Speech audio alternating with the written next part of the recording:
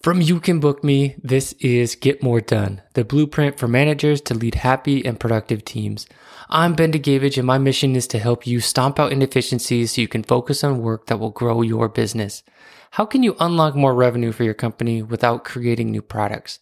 In this episode, I caught up with Levent Yıldızgoran. For more than 30 years, Levent has been helping businesses expand into new markets with his company TTC We Translate. He and his team are experts in localization. Using his lingo methodology, any company can navigate entering a new part of the world and increasing revenue. He shares the difference between translation and localization, along with the steps to avoid when undertaking a localization project. And we talk about his recent book, Good Business in Any Language. All that and more on Get More Done, starting now.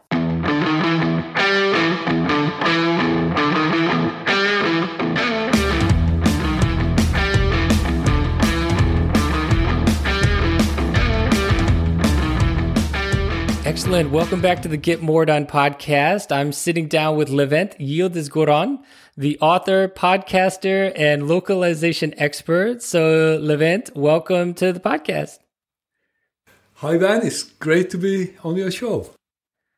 Yeah, I'm eager to learn all about language and just globalization and all that good stuff with you. But before we do that, we typically start these with a icebreaker question. So the question for you, what's the best vacation you've ever been on? Right. Well, interestingly, it was a cruising holiday we had with my family. At the time, my daughter was 13, my son was 17. And it was the best holiday. It was a stay 1 week in Spain and, cruise around East Mediterranean for 1 week. It was a brilliant time. Yeah, I do. As I'm getting older, now I'm and with the pandemic as well, of course, now that we can't take holidays. That was the best vacation that I can think of. Nice. I'm glad it was good because I imagine two teenagers on a boat, probably, they're just grumbling and cranky, but as long as they had fun, then you had fun, right? They had fun and we had fun. It was great. Yeah. Awesome. Yeah. I've yet to be on a cruise, but that's on my bucket list. So that's awesome. So tell me, how did you get started into getting into language and in translations? Well, it was kind of little accidental, like most things that happen in our lives, like, buying that house is could be a chance or accident, not accident, but more like an emotional decision rather than logical. And for us, I'm saying for us because I co-founded the company with my wife. But initially, when we had our first child, my wife didn't want to go back to the full-time employment, but she wanted to do something. So it led her to form a little small a boutique translation company, translating from English into Turkish and vice versa. And that went on few years and kept her busy, little income coming, connecting her to the working world. And around about 1995, that's going back nearly 27 years or 20, who's counting, And so we had an opportunity to acquire another business. At that point, things started getting really bit much for her to do on her own. And I always wanted to run my own business. It appealed to me.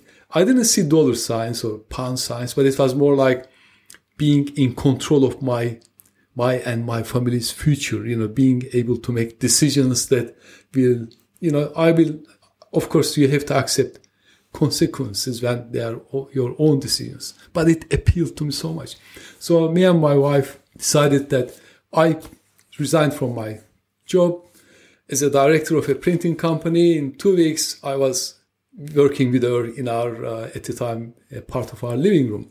Because we had a job that was quite large and we didn't have any chance to book for an office or anything like that. So we had to start working right away. And it was kind of interesting times now trying to remember them. And it was time that, we had a mortgage, we had 2 small children. UK was kind of lurking in the recession. So, and then now thinking about that, that was a very courageous decision. But it wasn't a logical decision. We didn't run Excel charts and looked at Google Sheets, and it was like an emotional decision. We said, yeah, we want to do it now. And we did it. And we never looked back. But looking at the circumstances, now, would I do the same thing again if I had 2 small children and the mortgage and the recession? Probably not. Yeah, so this is how it happened. We were doing one language, and then we added other languages. Now we provide translation and localization services in over 100 languages, and the company is going now. This is our 30th year. Yeah, so we never looked back. That's how I got into translation and localization. Nice. Yeah. The humble beginnings of you and your wife just scrapping together. And like you said, there's never a good time to start, but you just dove in and you got it figured out. And in those early days, was it mostly just like documents and things you were translating? Like, because I can't imagine that many people were on the web back in the early 90s. No, you're right. And it was a user guide. It was a computer-based training for a automotive company. So we were translating their user guides and how to do this, how to check this, and how to service this, and also alongside other documentation, more in the form of user guides, user manuals. And at the time, the web was just taking off, but we still had those emails. Having an email was a little bit of a luxury, but we always fancied technology, and interestingly, localization is very much connected to how IT is doing. So everything that's taking place in IT, like artificial intelligence, machine translations, is directly affecting our business, and we very much continuing to grow because we are integrating them into our processes. So it is very much like combining human talent with whatever is going on in the technical world. Yeah, totally. And I mean, with that 30 years under your belt, just more evidence of just the globalization of the world and how the world, is becoming more of a flat place. I mean, obviously it's not flat, but I mean, that's debatable for some folks, but it's really, really awesome to see in just that track record there. So when we talk about translations, what's the difference between like just translations and localization? Good question, Ben. That's a great question. Translation is very much taking one, say if you think of a user guide, taking it source language, which generally is English, into other languages. And, translating, of course, making it understandable for the target audience. That's very much what the translation is about. It never is just translating word for word, because that's the biggest worry for our customers or anyone who doesn't know the translation industry, which is perfectly fine. So it's making the content in the source text understandable for the target audience. That's very much the translation. Localization text is a step further than that, making everything packaged in a way that target audience never thinks that this came from another country.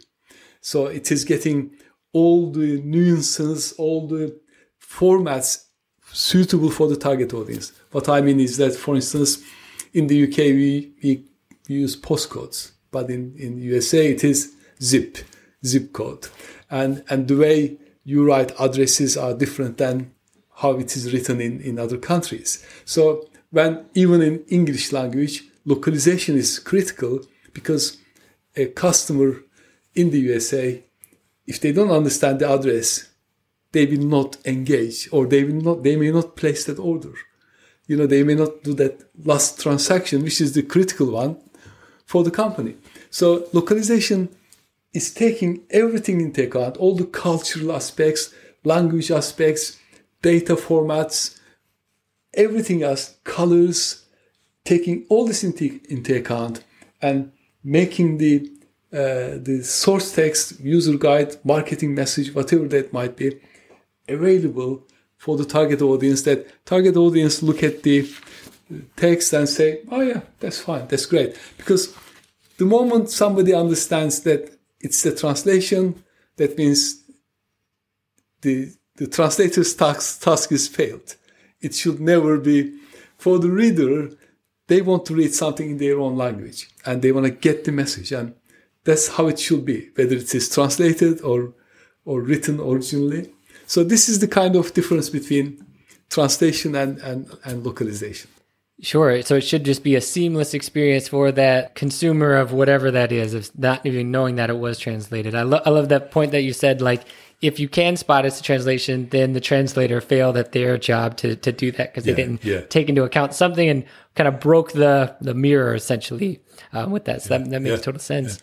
Now, why is it important for a company to embrace internalization, or what is the benefit for them, I guess? What's the benefit? Good question. When we are running our own businesses, most business executives, business owners, we are too busy looking at the profit and loss accounts and trying to cut costs, trying to make more profits by trying to cut costs. And, sometimes we get too hooked up on that. And going to another market, expanding into another export market is actually the best way to grow a business. There's nothing wrong with trying to control the cost. I don't want to mislead or give wrong impression to the listeners. It's very important to control the cost because we haven't got money to waste. We have to work really hard for the money we are earning, and and most business owners will work 6 days, if not more, and the business doesn't stop at 5:30 in the evening, or So this is very common to work all the hours. So getting the cash is hard enough. And it's important to control the cost. But when we focus on that too much, we miss other opportunities. So growing into another export market is one of these opportunities. Great example is like when Apple said 2009, we are taking iPhone to Chinese market. Their shares grown straight away on that point. Because stock market knows that a company goes into another country, there's a fresh set of audience that have never experienced that product. So there is a great potential, almost like doubling your growth. Well, for China, it's probably quadrupling your growth because of the millions of potential customers. So for business owners, business executives, looking to expand into a new export market is one of the best decisions they can possibly do because of the rewards that it can bring to the business.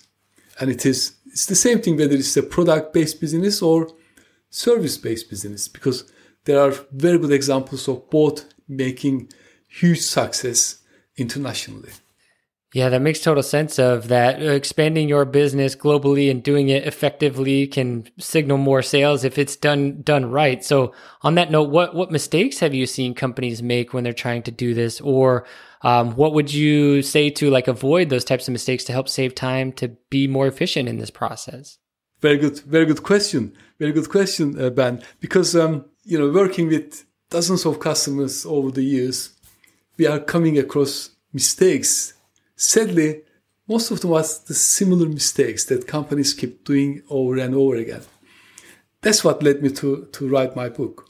Having witnessed successful businesses growing internationally and seeing the benefit of them, and also looking at some global brands and how they are doing it, the biggest differentiator between a business being successful and business making mistakes seems to be the framework they are adapting, or the lack of framework. So the methodology, if they use a methodology for their growth, is that they seem to be a lot more successful than a company just heading into a new market, thinking that what worked in our domestic market will work in any country. That seems to be the biggest, assuming that what works in your domestic market will work in another market. That seems to be the biggest mistake that I'm coming across. The other thing is not following a methodology. When companies follow a methodology, take those steps, and often they are simple steps, but making this, an agenda and making sure that every single step is taken care of before they take the final step seems to be working really well. Yeah, and apart from like having a methodology, what other things would a company need to consider before looking at localization or expanding into new markets? Yes, we both know this is not easy to earn our money. So before departing with any cash, yes, it's important to make all the considerations. I believe a methodology is really important, and in my book I talk about 5 simple step lingo model. It says 5 steps. The most important one is research stage, learning about the market. Is this new market viable for our product or service? Is it gonna work for us to invest in that market? So that stage is the most critical stage.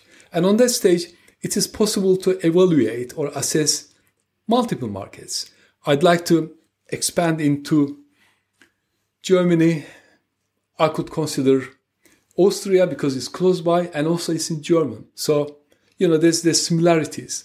I could expand into Spain, Portugal, well, because they're so close. And, so the proximity is important. So it could be helpful for, at that stage, to evaluate a couple of markets and then compare which one is more beneficial. Often, this can be done on a desk-based research. So, yes, okay, it will be easier to go there and research it. That's fine. That's perfectly fine. But often that costs money, takes time, and you have to do a few more preparations. And often it's not necessary. We have Google for this. We can check Google Trends, use a Google Keyword Planner, Google Research to gauge the demand for that product or service. So that could be as simple as that. And once we establish that there is actually a market for this product or service, then we need to move into the second stage. Second stage is information gathering. And this is about the analyzing the potential of the market and going a bit more in depth to see what is there. This is essential for assessing the marketing potential because we shortlisted the company because we did the Google research keyword tool and Google Trends. And then we say, okay, there is a demand for our product or service in that market. Now, on that second stage, it's actually going a bit deeper. And what is the marketing requirements?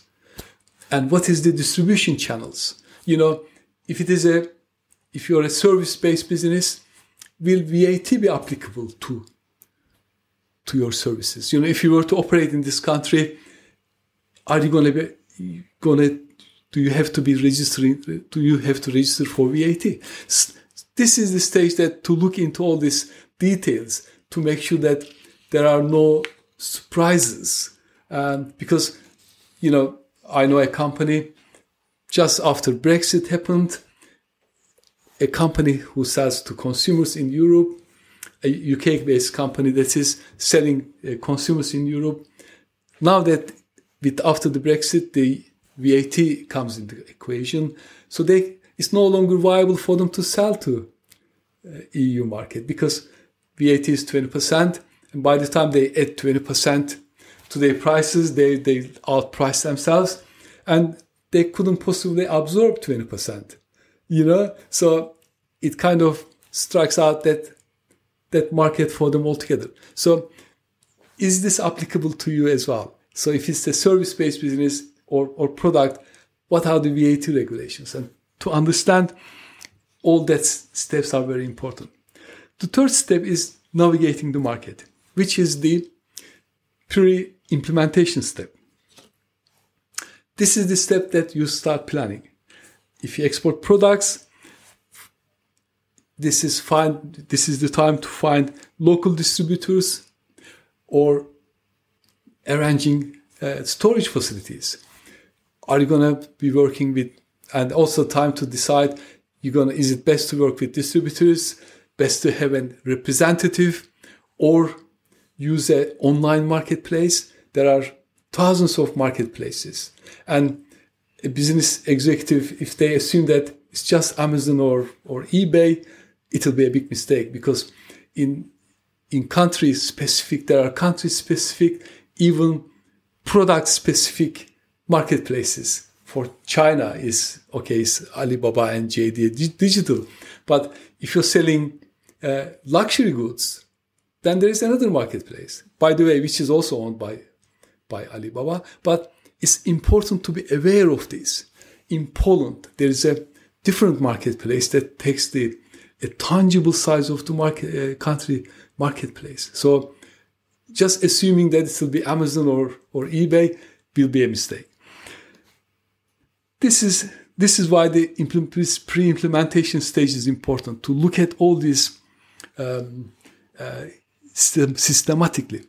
I've seen an example, rather bad example, of a very good company with an incredible product having failed in Polish market because they didn't make enough research.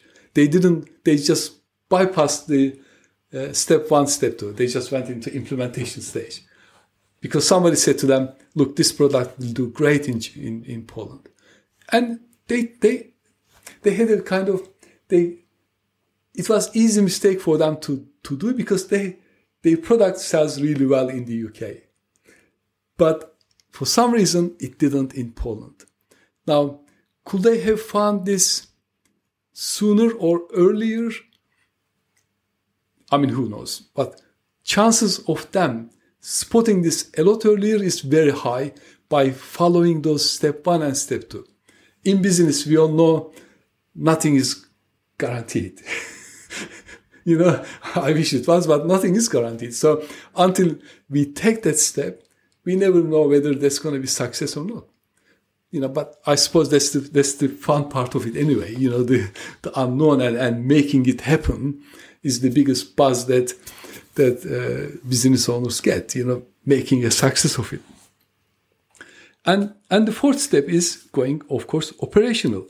This is the implementation step where all previous 3 steps come together. And this is important to do this in a timely manner. Companies who take too long to do this may lose motivation. The data they have may get outdated. And the worst case is a competitor may step in. So, it will be so easy to miss that opportunity. So that stage has to be taken in a timely manner.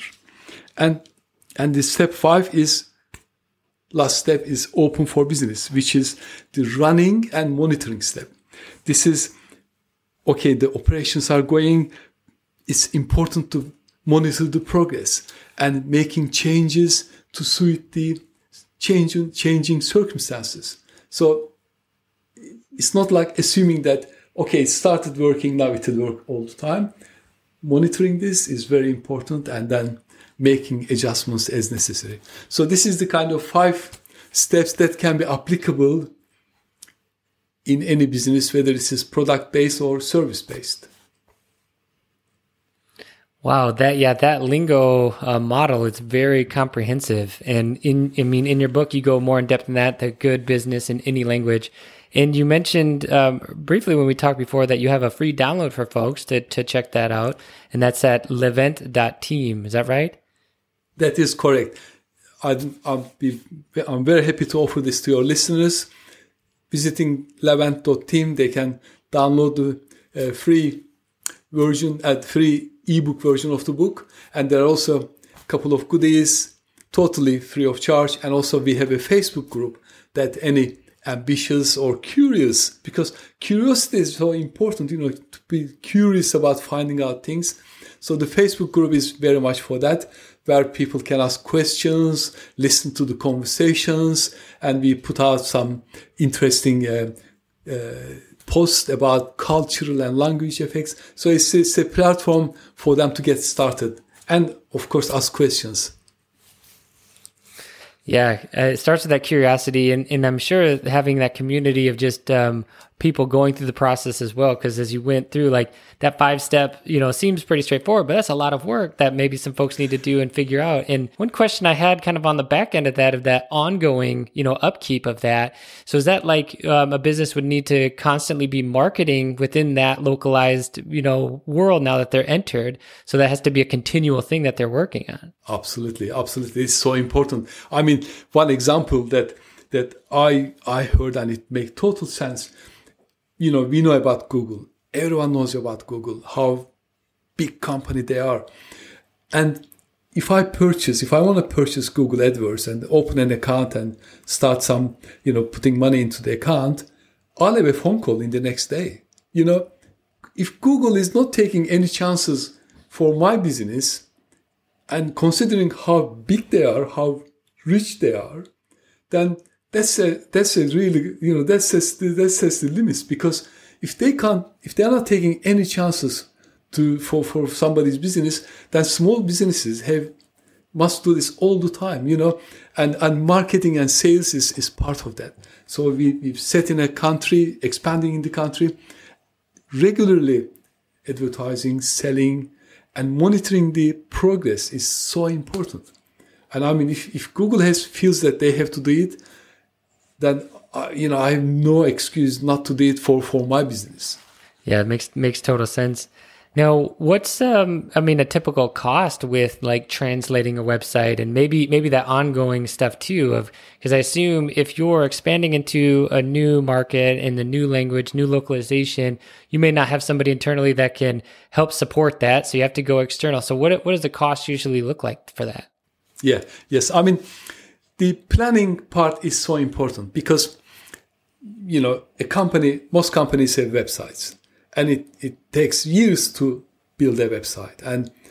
And we have lots of information. We add information. Now, the most important part here when it comes to getting a website into another language is that what is our purpose for translating that website, localizing that website for that target audience? I think some companies are missing that question. And what they do is, the biggest mistake I come across, they want a quotation to complete the whole website. Now, that is a big mistake. It wastes their money, it wastes their time, and it often doesn't serve a purpose. A company wants to expand into Japan or one of the European countries. Now, which product or service they will be marketing for their target audience? Once they establish that, they need to have their localization strategy built around that. Often, a landing page may be sufficient. If they're just going to test the market for 1 or 2 products, and they may have 20 products or even more. So what is the point of putting all the products in that website? And that could end up confusing the customers.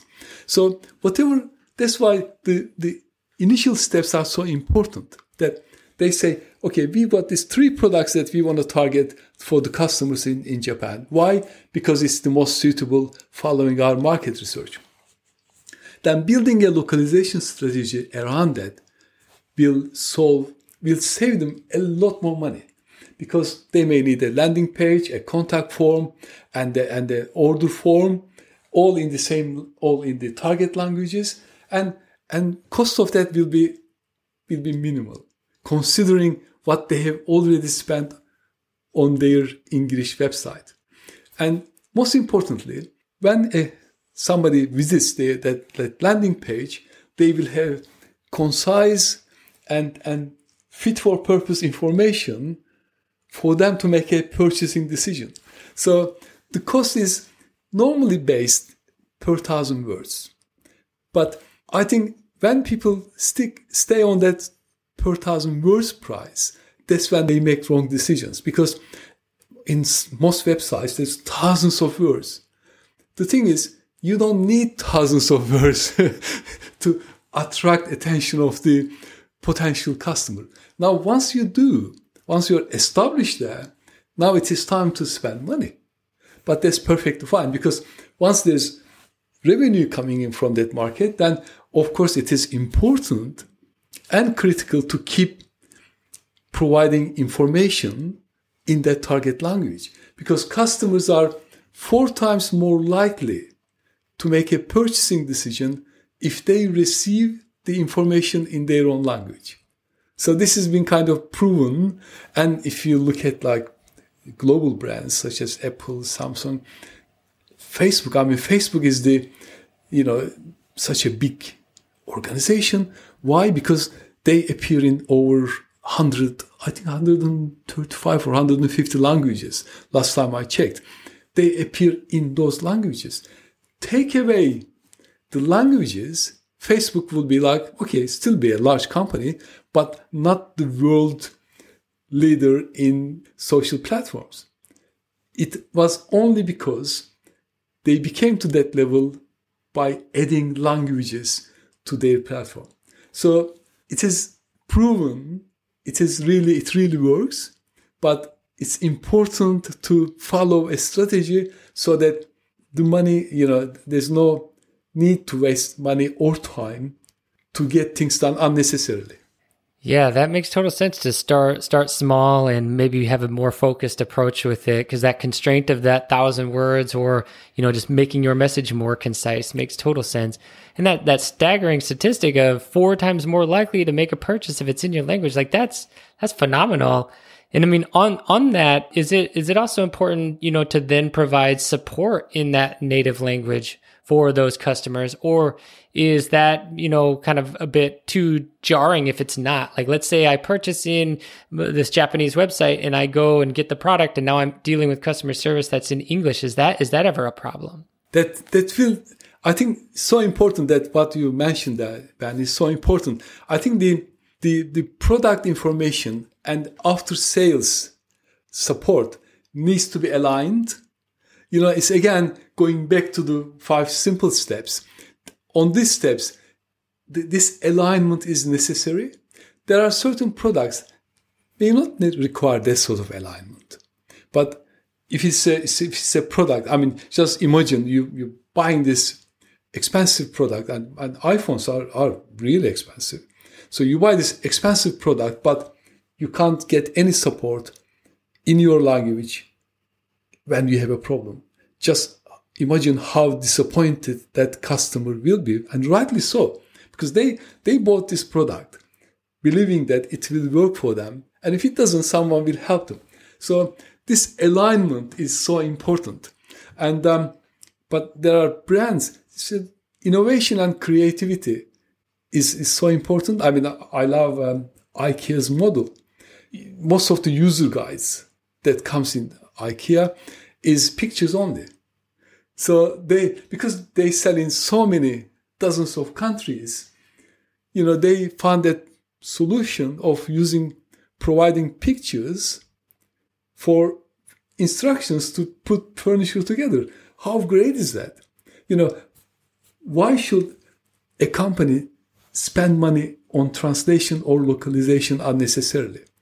I consider this as my job to advise them, not to, if I believe that it's not going to serve any purpose. And that is why I believe our industry, localization industry, needs to be accountable to the customers. Because if it is not going to serve a purpose, they shouldn't do it. And IKEA has a good solution for that purpose. But going back to your question, yes, I think after sales care needs to be aligned with the information that was provided in the first place. It is so critical. Yeah, just continuing that relationship and just that understanding that, you welcomed them in and now you can fully support them. That makes total sense. So I want to take a moment and just talk about your own personal productivity, because you're a very busy guy. So how do you manage your day? And do you have any processes in place to help streamline things?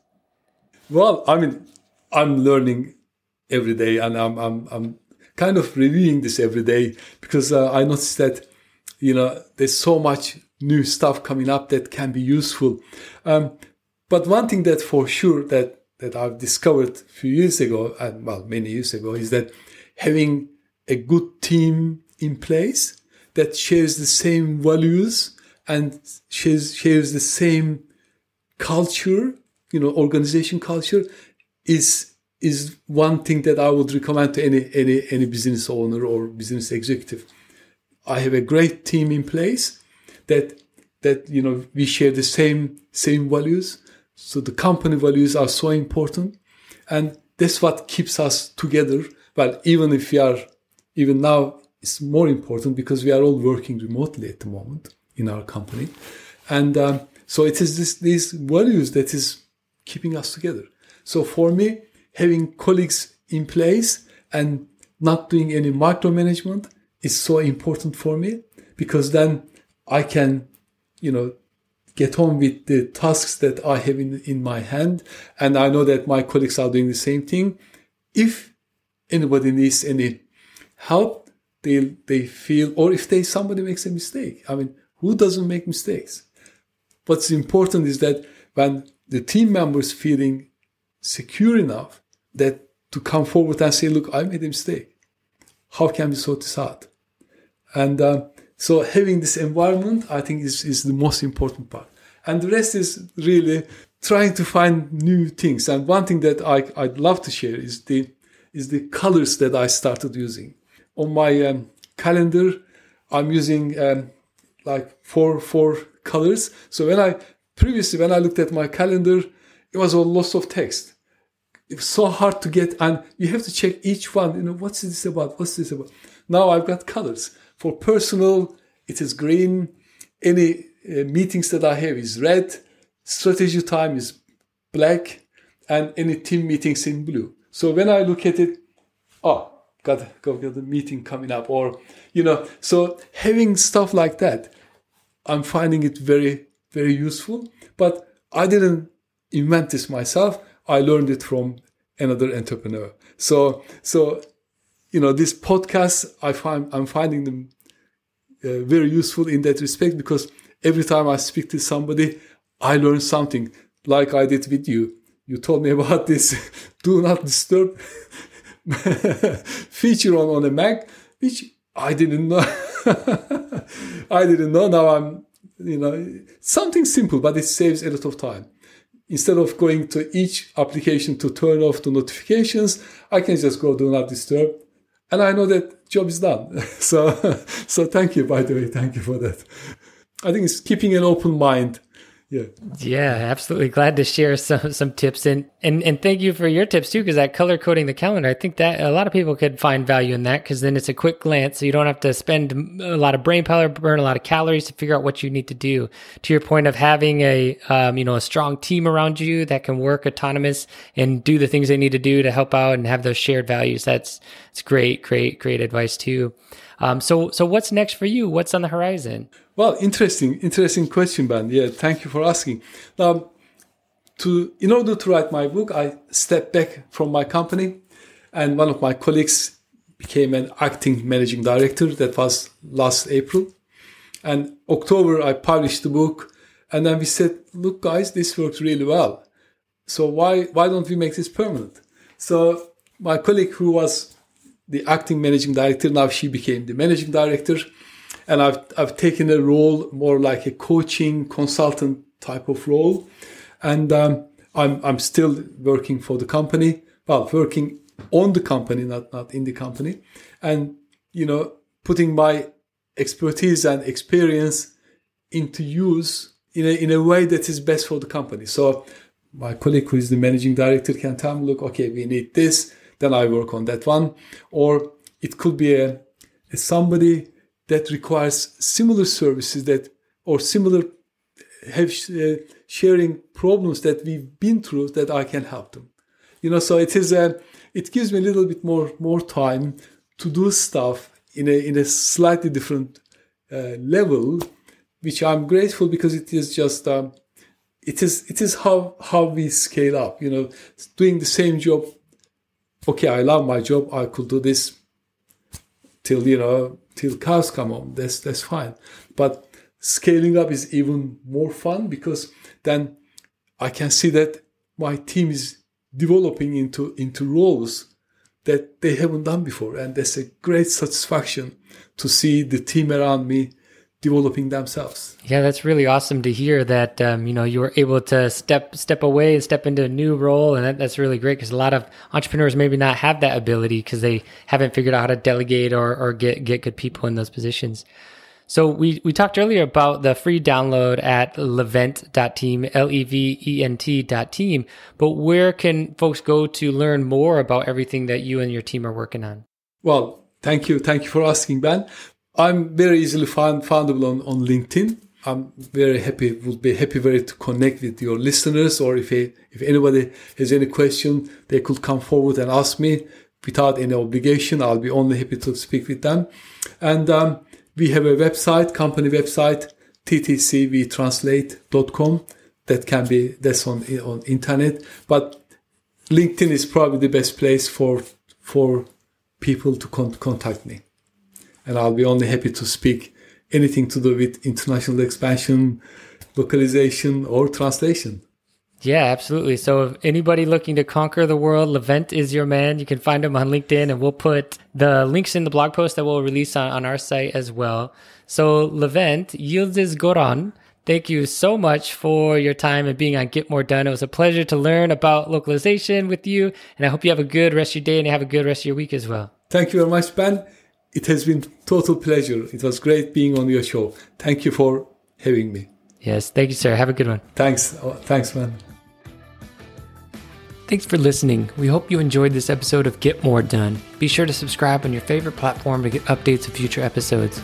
Want to be a guest? Reach out to community@youcanbook.me or visit getmoredone.youcanbook.me. If you or your team want to automate your scheduling, sign up for a free 2-week trial at youcanbook.me. What will you do with all the time that you save?